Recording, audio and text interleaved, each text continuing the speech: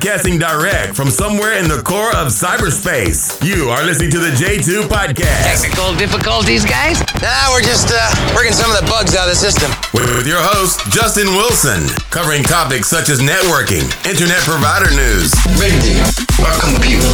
Every 12-year-old kid in Miami has one. and everything in between. All systems ready.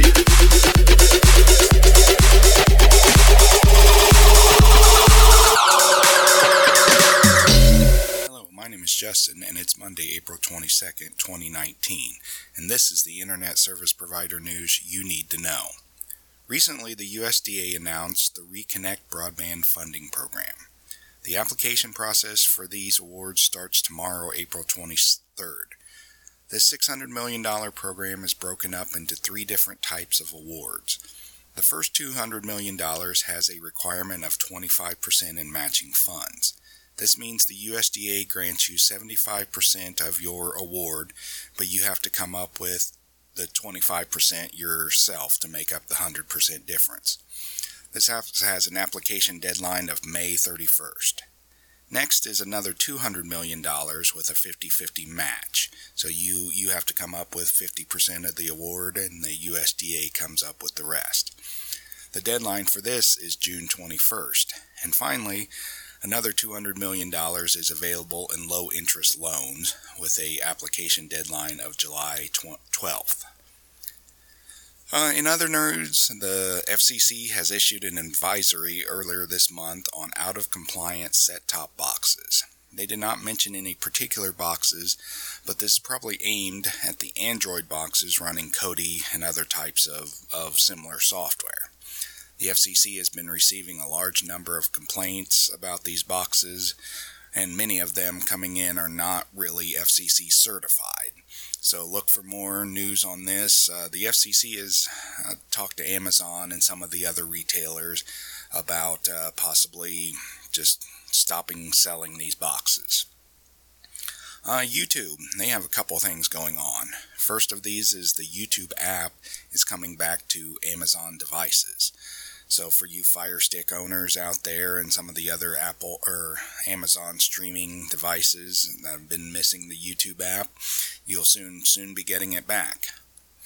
YouTube also announced they are increasing their YouTube TV product to $50 a month. With this increase, they are adding channels such as Food Network, Travel Channel, and other Discovery Communications channels.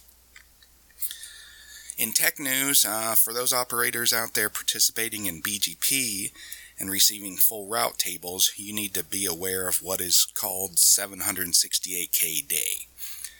As the global routing table increases, the number of available routes grows in the routing table. Routers have memory, usually called TCAM, which is responsible for holding all these routes and doing various things with them. In many routers, the TCAM has to be adjusted and a reboot has to happen. So this is when this happens, what happens is the global routing table exceeds 768,000 routes, and most of the experts are saying this will happen sometime next month in May. And if you're running a router that cannot dynamically adjust memory, where you have to actually go in and do something with the TCAM, this could be a problem. This happened in 2014 with what they call 512K day. Same similar thing. The TCAM memory in many Cisco and Juniper and other routers was set to only handle 512,000 routes. And when the routing table happened to exceed 512,000 routes, routers started doing weird things. Some would crash, some would drop the BGP sessions. This became a pretty big problem for the global internet for about a day. And this affected anybody from Verizon down to little internet service providers.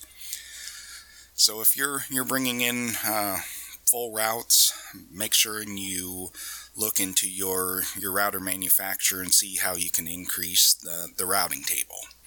Also, if you're running max prefix limits, make sure your max prefix limits are set to accommodate this as well. I'm going through now, and I'm increasing just to be safe. I'm increasing my routing tables to 790,000 routes.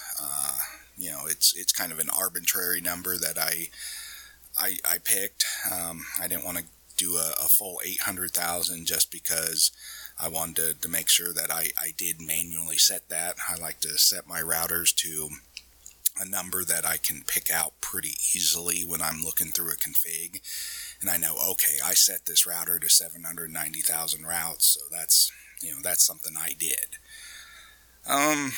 What else is going on? And we'll have some links to the 768K thing in the blog, so you can read more. There'll be some Cisco specific articles, some articles about what happened in 2014 and stuff like that. So last on our list today, the Indiana ISP operators are having a meeting on May 16th. We have an Eventbrite page that I'll link to in the blog, so if you're in the Indiana area, make sure and check that out. So thank you for listening today. Be sure to subscribe to this podcast on iTunes or Google Play. Make sure you subscribe to the J2 blog. There's a sign-up form on the right-hand side when you visit it. And thanks for listening.